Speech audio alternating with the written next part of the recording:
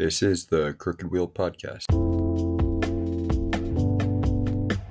Complaining that the sound technician was completely out of control, executives at West Coast Recording may have to fire sound engineer Greg Hargrove, sources confirmed Wednesday, as the studio may not be able to afford his continued insistence that the drums on every track sound exactly like Rush.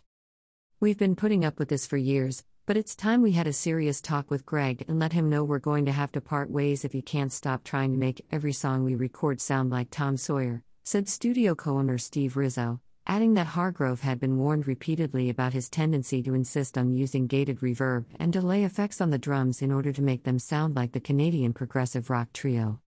"We understand that Rush is his favorite band and all, but he needs to understand that we run a very successful country music studio here. We can't keep recording pop songs in a style that sounds like the spirit of radio. We need him to stop trying to get us all fired by insisting on recording bass tracks with Geddy Lee-style harmonies. It just isn't going to happen." At press time, Rizzo had reportedly decided it would be best just to fire Hargrove now before he could get them in trouble by insisting they release an album of Rush covers.